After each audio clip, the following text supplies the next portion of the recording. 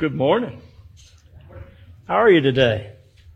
Good. It's a good day to be in the Lord's house always. Amen. But I know we're especially grateful to be gathered and even if distanced, but gathered today. So thank you for being here. If you're tuning in online, I want to say thank you for tuning in. We're glad that you chose to worship with us. If anybody's visiting today and here or online, my name's Kyle. I'm the lead pastor here, and just issue a warm welcome to you from our hearts, from the Lord to you. We're glad, again, that you're with us to worship and hopefully to see Christ today. And that's my goal, is to show you Jesus. And I hope to do that now as we dive into Acts. We're going to look at Acts 25 and 26, just kind of survey those, do a flyover of what's happening there. And before I get into that, I want to make you aware of this thing that happened this week and how it pertains to this passage today and what we're going to be talking about. Earlier this week, the Christian community lost one of its giants. His name's Ravi Zacharias. I don't know if you're familiar with Ravi or not, but Ravi was a world-renowned apologist. If you are unfamiliar with him, I would encourage you to watch his message. You can get it on YouTube. Can man live without God? Can man live without God? Ravi's life changed forever at 17 years old. He had attempted and failed to commit suicide. He's laying in a hospital bed. He heard the words of someone reading the Bible to him out of the Gospel of John. He heard the words of Christ where he says, "Because I live, you also will live." Ravi believed that day, committed his life to turning over every stone in his pursuit to understand the surpassing worth of knowing Christ as Lord. Now, Ravi loved Jesus' disciple, Thomas. Now, Thomas is known to many of us and has been known throughout history as the doubting disciple because of his questions pertaining to the validity of the resurrection and his just unwillingness to believe until he could lay hands on Christ himself. However, Ravi called him the great questioner. You see, Ravi was always more interested in the questioner than he was the question. Here are the words from one of his colleagues on what made Ravi so special, as reported in his obituary earlier this week. It's a sentiment that's shared by many, many others. He said, he saw the objections and questions of others not as something to be rebuffed, but as a cry from the heart that had to be answered. People weren't logical problems waiting to be solved. They were people who needed the person of Christ. Sam Alberry, one of his friends and co-workers, one of the many speakers for Ravi Zacharias International Ministry, he adds this. He said he didn't preach an argument. He used argumentation to preach Christ. In this way, Ravi lived out the verse which he held so dear that drove him for decades, which is 1 Peter 3:16, which says, "Always being prepared to make a defense to anyone who asks you for a reason for the hope that is in you. Yet do it with gentleness and respect." Christians, by definition, make God's grace known to a broken world in loving ways. Ravi was so good at this. Just again, perusing YouTube and watching some of his responses to questions and people who would no doubt trying to belittle him or mock him and his beliefs, it's amazing. Ravi was so humble. He was so bold. He was so reliant upon God. And I believe that those are the characteristics needed to make God's grace known to a broken world in loving ways, is that we be humble, we be bold, we be reliant. Further, I think these are the characteristics that we see in Paul in chapters 25 and 26 as he stands before Festus and King Agrippa and his sister Bernice and this large crowd who have gathered to hear his words. Let's pray before we get into that. Heavenly Father, we thank you for your word. We thank you that you call all of us as Christians to be witnesses in this world, to make known your grace to a broken world in loving ways. This is our calling. Father, would you help us do that? As a church, we often say that our mission is to glorify God by making disciples who grow in their faith in Jesus and their love toward one another. And Father, help us to embody that as a church. Would you do the work in our hearts to help us love you more fully and love others as ourselves? Father, I thank you that we have examples like Paul here. We have modern day examples like Ravi. We have church history. We have brothers and sisters here in this church next to us who are doing these very things. They're making grace known in a broken world through loving ways, by being humble, by being bold, and by being reliant. I pray, Lord, that you would do that work in our hearts every day. It's in Christ's name I pray. Amen. So Acts 25 and 26 spans across 59 verses which detail the events of and the events between Paul's defense before Governor Festus and King Agrippa. Though I know that you would find my reading of all 59 verses in this slow southern drawl of an accent thoroughly invigorating and enjoyable and not in the least bit sleepy, I'm going to spare you today, and I'm going to do my best to summarize what's happening and then to lay before you its meaning for our lives. So in Acts 25, things begin this way. Festus replaces Felix as governor. Festus then travels to Jerusalem for a brief stint. While he's there, the chief priests laid out their case against Paul, and they begged him to have Paul sent to Jerusalem. Now, you must remember, this has been going on now for over 2 years. The Jews are still wanting to see Paul put to death. So Festus denies their request. He invites them to come with him to Caesarea. The day after he returns to Caesarea, he summons Paul. He brings him in. He's got the Jews there. They're standing around and they're bringing many serious charges against him. But Luke adds here in the narrative that he adds that they could not prove any of these serious charges they were bringing against him. He does this as a way to confirm Paul's innocence. Again, Paul's testimony is true. We have record of it.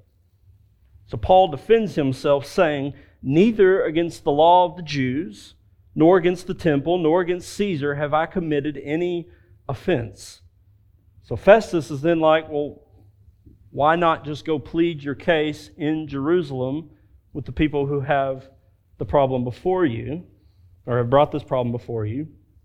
But Paul, knowing what would happen to his life and knowing that he must get to Rome because God says, "I'm going to get you to Rome," he denies the request. He invokes his right as a Roman citizen to appeal to Caesar. He says, "I ought to be tried here.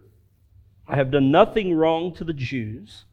If I have done anything for which I deserve to die, I do not seek to escape death. But if there is nothing to their charges, no one can give me up to them. I appeal to Caesar." So he's saying, I'm innocent of everything that they're bringing against me. There's no proof of any of these claims. As a Roman citizen, I appeal to Caesar. Paul never feared death. It's the beauty of the statement here. He says, again, I do not seek to escape death. If there's something for which I deserve to die, then I'll die. But as for these charges, I'm not guilty. You see, for the Christian, to die is gain. This is what Paul says in Philippians 1, about 21. It's gain because we get to be with Christ forevermore. So death is not something that we should be afraid of. It's something that we should enter into with peace, with hope, knowing what lies on the other side. We should possess great boldness because of this great hope that we have in Christ. Now, what happens now is Festus is in a tight spot. If he lets Paul go, the Jews will either be enraged at him or they're just going to ambush Paul at some point and kill him anyway. But if he convicts him, then he's guilty of offending Roman law. He has nothing to convict Paul of. So he grants his appeal to Caesar, which means Paul gets to go to Rome to bear witness about Jesus, which means God is continuing the plan which he laid out from the beginning. Several days later, Agrippa the king and his sister, still in chapter 5, around verses 13 through 22 now, Agrippa the king, and his sister Bernice arrived at Caesarea, staying with Festus many days, and as they're there, Agrippa fills him in on all the details of what's going on. Festus even makes sure to note that the Jews have brought no charges of such evil that deserves death as they have requested. Rather, he says, the dispute was about their own religion. And more specific, it was about a certain man named Jesus who was dead, but whom Paul asserts to be alive.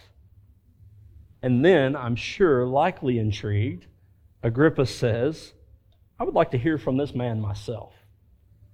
So the next day, Agrippa and Bernice come with great pomp, the text says, which just means a big show, lots of people.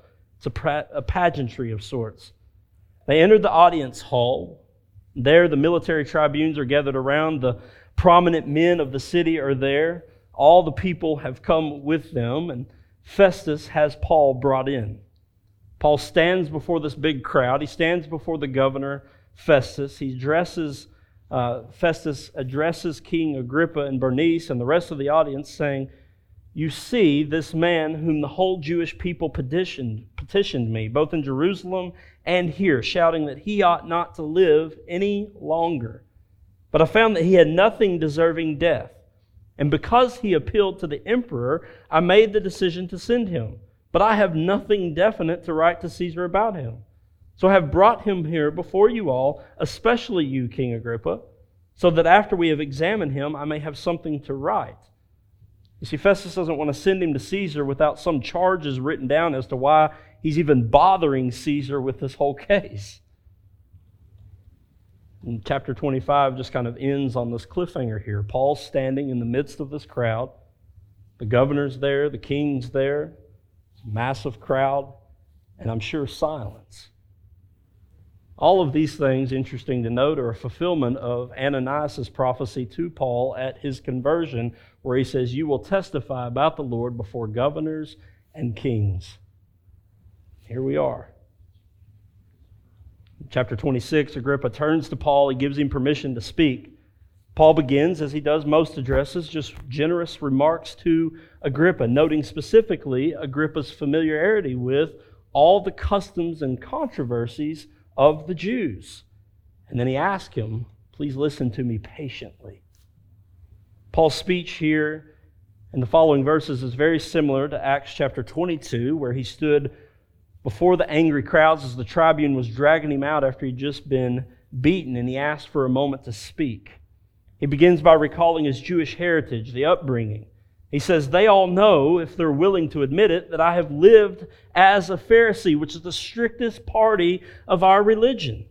I stand here because of my hope in the promise made by God to our fathers, to which our 12 tribes hope to attain. They worship day and night trying to obtain it. And for this hope the Jews accuse me, O king. Why is it, though, incredible by any of you that God raises the dead? Why do you see this as incredible that God raises the dead? Once again, here Paul's message is consistent and bold. He proclaims the resurrection at every opportunity the Lord gives him. In verse 9, he begins to tell about his time spent persecuting other believers. They believe the very same thing that he does now about Jesus. He says, I gave the word to have Christians killed. I followed them to foreign cities to persecute them. In this way, what Paul is saying as he's looking at this crowd is, I was once just like you are. I used to be right where you are, zealous in this way. And Paul says, I was in the middle of doing such things. I was going to Damascus by orders of the high priest. And at midday I saw a light from heaven, brighter than the sun that shone around me. And those who were with me, I fell to the ground and heard a voice saying to me in the Hebrew language, Saul, Saul, why are you persecuting me? It is hard for you to kick against the goads. And I said, "Who are you, Lord?" And the Lord said, "I am Jesus, whom you are persecuting." Goads is not really language we use too often now, but it's a cattle prod. It's a sharp stick used to move stubborn cattle. So Jesus is basically saying to Paul, "I've been appealing to you, Paul, but you were like a stubborn cow." But think about Paul's life leading up to his conversion. Think of all the claims he's making now. Think of all the sermons Paul would have had to have heard from Christians. Think of all the Christians he tried to persuade to blaspheme Jesus, yet none of them were willing. Think of Stephen's stoning and how Paul stood there holding the cloaks of all of those who were throwing rocks.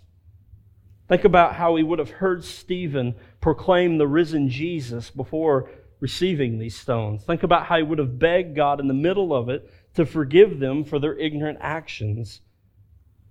Think about how he would have heard Stephen as he's glancing into heaven and he sees Jesus as the mob is taking his life from him.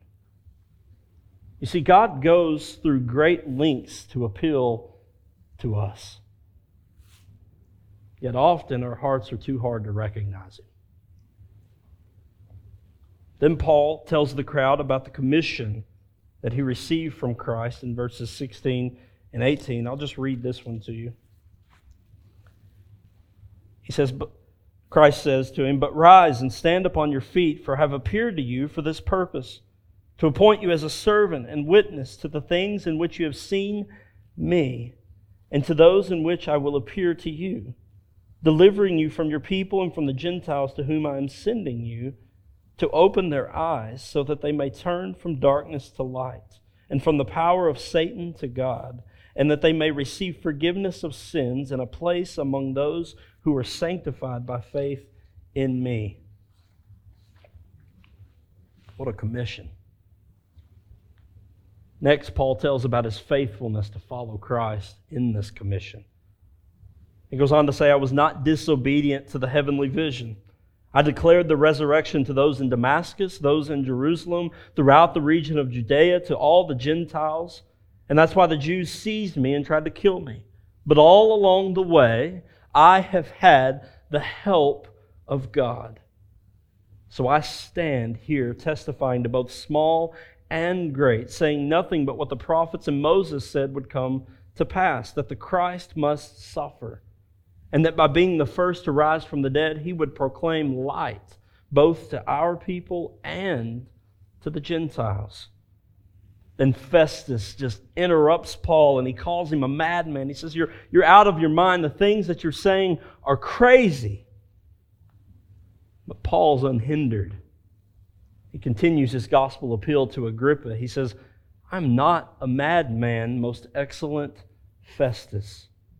I am speaking true and rational words. For the king knows about these things, and to him I speak boldly. For I am persuaded that none of these things has escaped his notice. For this has not been done in a corner." And he just turns directly to King Agrippa. He says, "King Agrippa, do you believe the prophets? I know that you believe." Agrippa responds, "Do you expect me to become a Christian in such a short time?" And Paul says, "Whether short or long, I pray that not only you, but also all who hear me this day might become such as I am. Well, except for these chains." I love that little addition. Paul's patience with his hearers and the boldness of the message are remarkable traits for Christian ministry. May we all learn something from Paul's example here. So then Agrippa and Bernice and Festus leave the room. They're conversing among one another. And they say, "This man has done nothing to deserve death or imprisonment." And then King Agrippa, he adds this. He says, "This man could have been set free if he had not appealed to Caesar." Some question whether or not Paul should have appealed to Caesar. I think Paul's appeal to Caesar guarantees a Roman escort to Rome.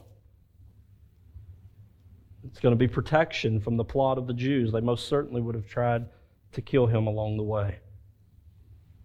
So, having summarized 25 and 26, these defenses here, what do we learn from what's taking place?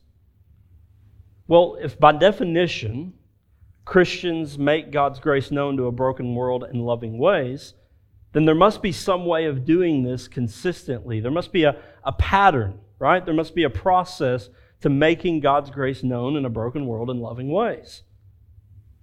So then we must ask God, rather than just sit and ask one another, how do we do this, or sit dumbfounded by it? We must ask God, how can we do this in our lives?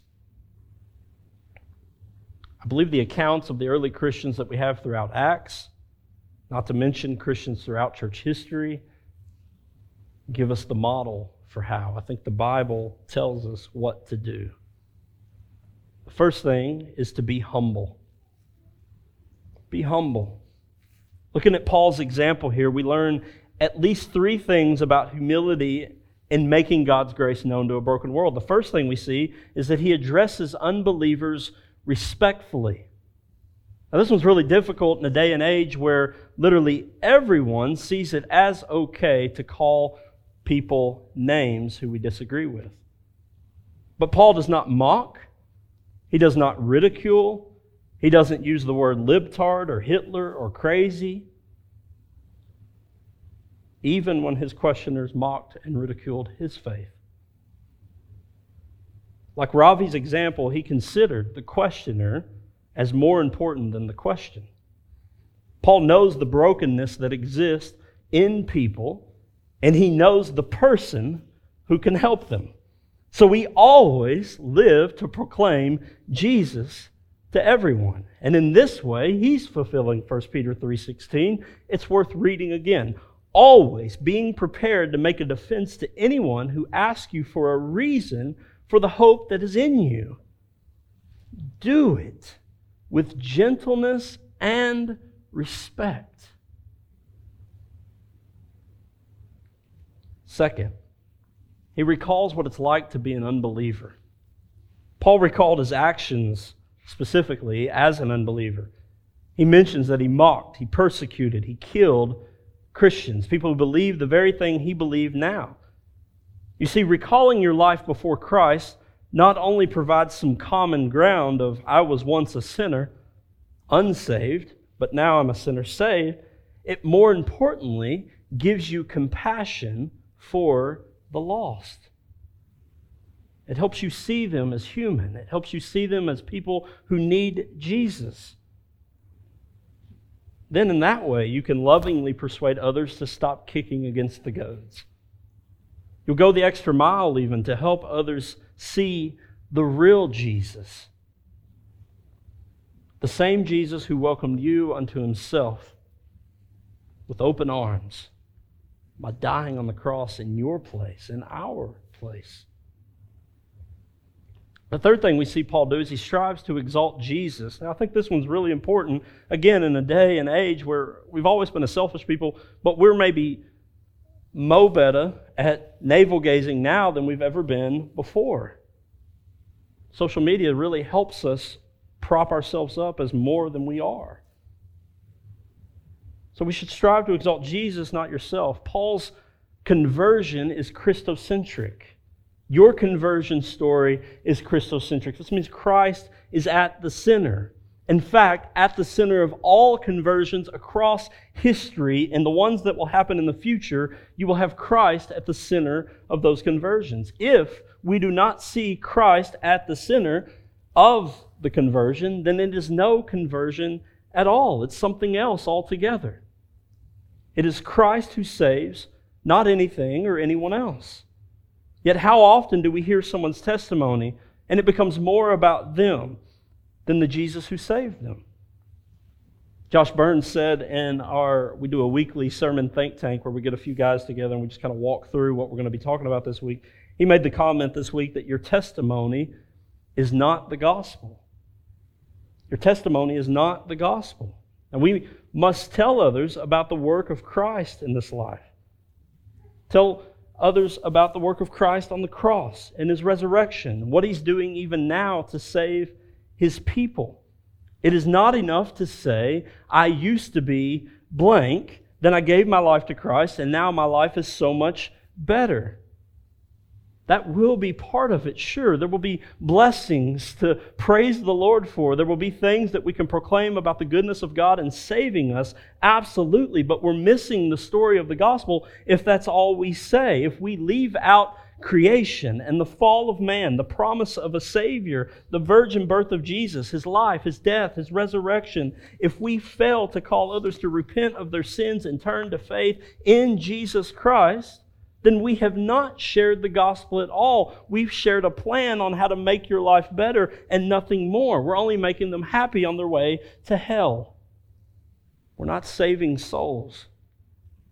We must always exalt Christ above ourselves. The second thing we see, the second characteristic of making God's grace known in a broken world in loving ways, is to be bold.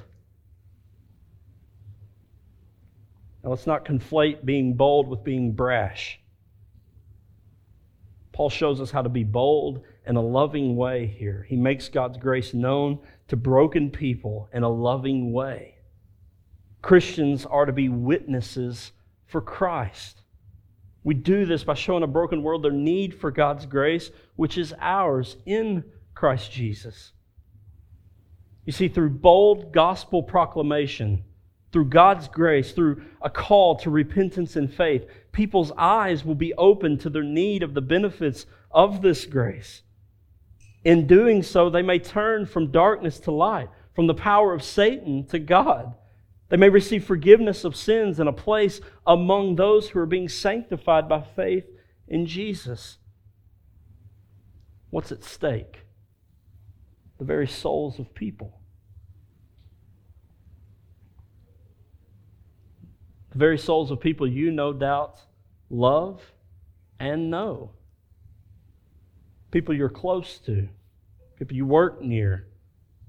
People you're friends with. People whom God has put you in their life for the task of boldly showing them Jesus. Christian, brothers and sisters, won't you be bold? There's a question I have to ask myself often as I just wrestle with a fear of man for whatever reason.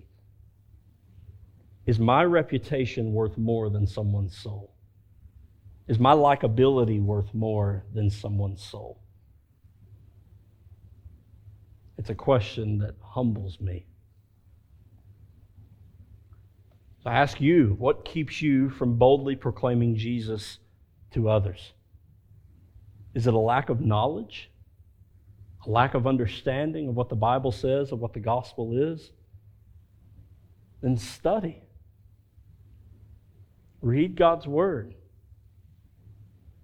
Come ask how we might equip you for that, how we might help you understand that. There are endless amounts of resources to help you understand God better in a way that you would want to communicate Him to others. And I'm so willing to help with this. Is it a lack of courage? Then pray. Pray like we see the early church praying earlier in Acts, where they prayed for the boldness to go on speaking even though they were under great persecution. And we read there that the Holy Spirit fell upon them, and they went and spoke boldly about Christ. By their word, many continued to be saved. Are you unsure that God can use you? Kyle, you just don't understand. I went a long time without accepting Jesus as Savior. I've done a lot of foolish things in my life. Really ruined my witness. Or maybe you just think, Kyle, I don't have a gift to speak, like just to talk to others about Jesus. It doesn't come easy for me. Maybe there's something else in your life you think, man, God could surely use someone else, but He can't use me. I have an assignment for you today. Would you go read 1 Corinthians 1 this afternoon?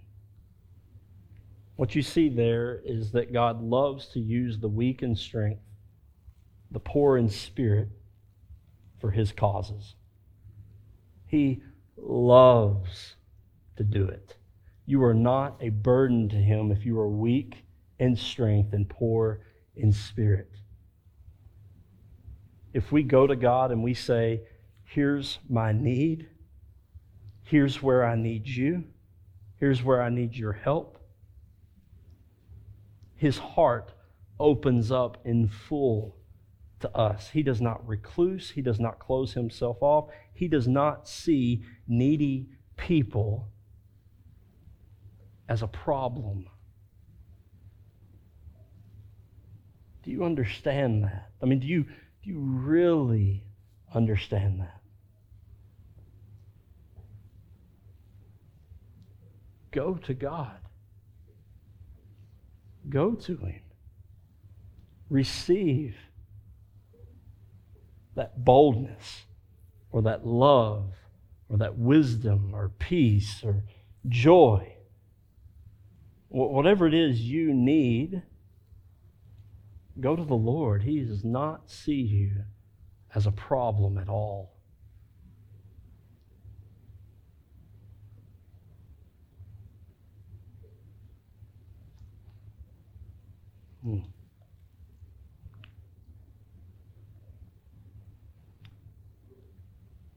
Third thing, characteristic we see here is be reliant. Want to make God's grace known to a broken world in loving ways, we need to be reliant. I kind of was stepping into this point already, but let's go ahead and round it off here. Paul made the comment, to this day I've had the help that comes from God.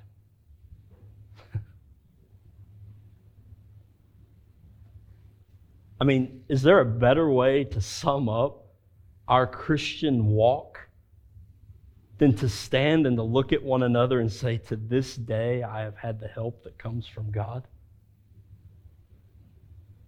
Think about your life. Think about all the problems, all the issues, the highs and the lows, the times where you were on your floor crying before the Lord, wondering if He could hear you, wondering if He cared about you, wondering if He saw your pain and your problem at all, thinking maybe God's too big for this. Or think about the moments where you were just rejoicing because God had done something so magnificent in your life. You're just you're praising Him. You're the person at home group that's given the win story that's far too long, but everybody's really excited about it because we want to rejoice with you. Right?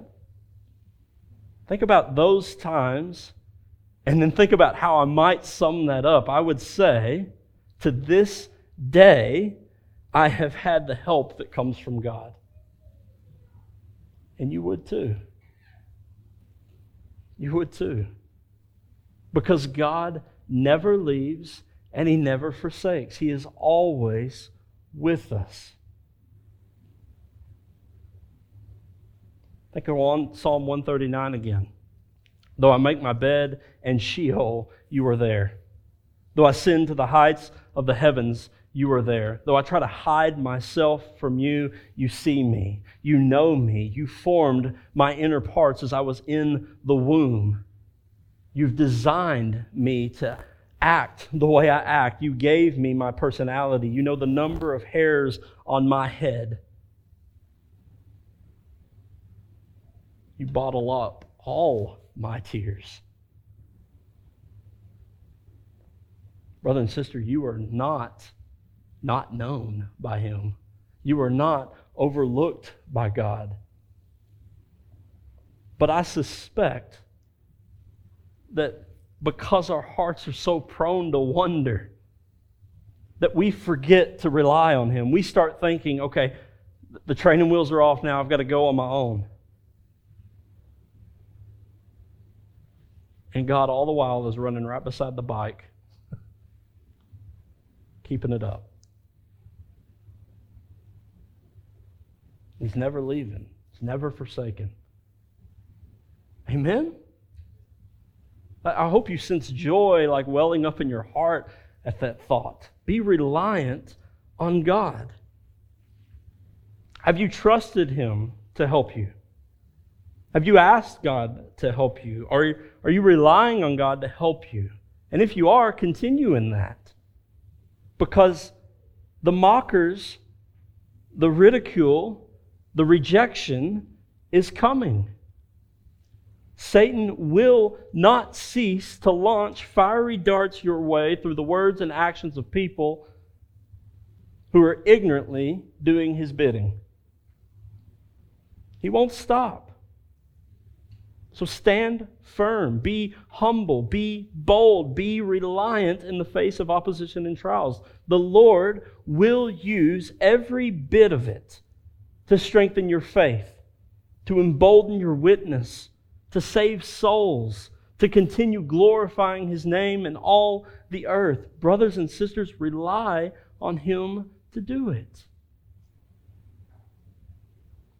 You want to know the best way to rely on God? You want to know the best way to keep relying on God? Prayer. Prayer is the expression of desperately dependent children to their Father. It's God saying, "Come to me and tell me what's going on." It's us saying to the Lord, "Heavenly Father, hallowed be your name above every other name. I exalt you. I know that you are the source of hope and help right now. Your kingdom come, your will be done. Not only on this earth, but in my life. And Father, would you give me today what I need? The bread to be sustained, your word. And would you help me, Father, to forgive those who have sinned against me, that I might know your forgiveness. And Father, would you protect me from the evil one? Deliver me from his temptations. Amen? This is what it looks like to rely on God. So pray. Here we see Paul prays for his hearers that they may all, both small and great, no matter how short or how long it might take, come to know Jesus Christ. Pray for your hearers. Pray for your family members. Pray for your spouse, for your children. Pray for your coworkers, for the people that you see day in and day out. Pray for the Lord to use you in their life. Pray for humility. Pray for boldness. Be faithful to do the work that is in front of you each day. Don't worry about tomorrow.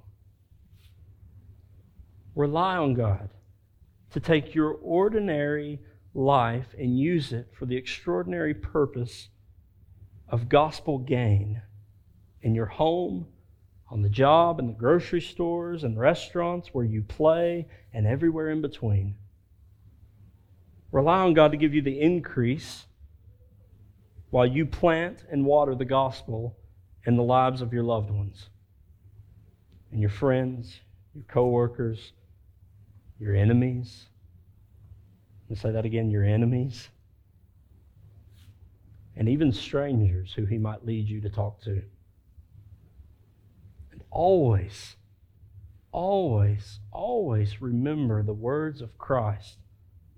Right before He ascends into heaven, He gives the Great Commission to the disciples. He tells them to go into all the world, make disciples, baptize them in the name of the Father, Son, and Holy Spirit. Teach them to do all the things which I have taught you to do. And what does He tell them at the end? He says, remember, I'm with you always. I'm with you always. The Lord is with you. Even to the end of the age, He says.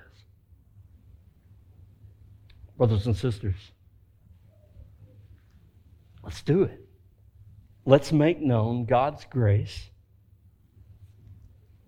in a broken world through loving ways as we humble ourselves in our presentation, as we are emboldened by the Spirit in our proclamation, and as we are fully reliant on God in all things at all times, especially for the increase of that work. Amen.